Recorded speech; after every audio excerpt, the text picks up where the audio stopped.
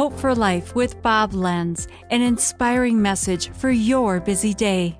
The Bible says in Philippians 2:10 that at the name of Jesus, every knee should bow, in heaven and on earth and under the earth.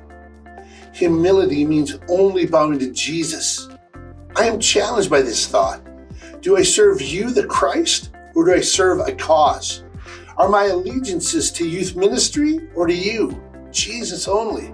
I want to impact youth, to convince them that they're valuable and can choose to live life to the fullest. But as much as I believe in this cause, may I not serve the cause as number one, but only Jesus. May I only bow to you, Jesus. All my energy, resources, talents, devotions be to you alone. Help me work as unto the Lord and not on the people. I want the cause to be secondary, and only an overflow of my spiritual time spent with my Savior. Jesus, be my number one.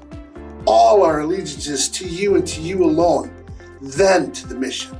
That's true humility. This has been Hope for Life with Bob Lenz. Discover more at lifepromotions.org.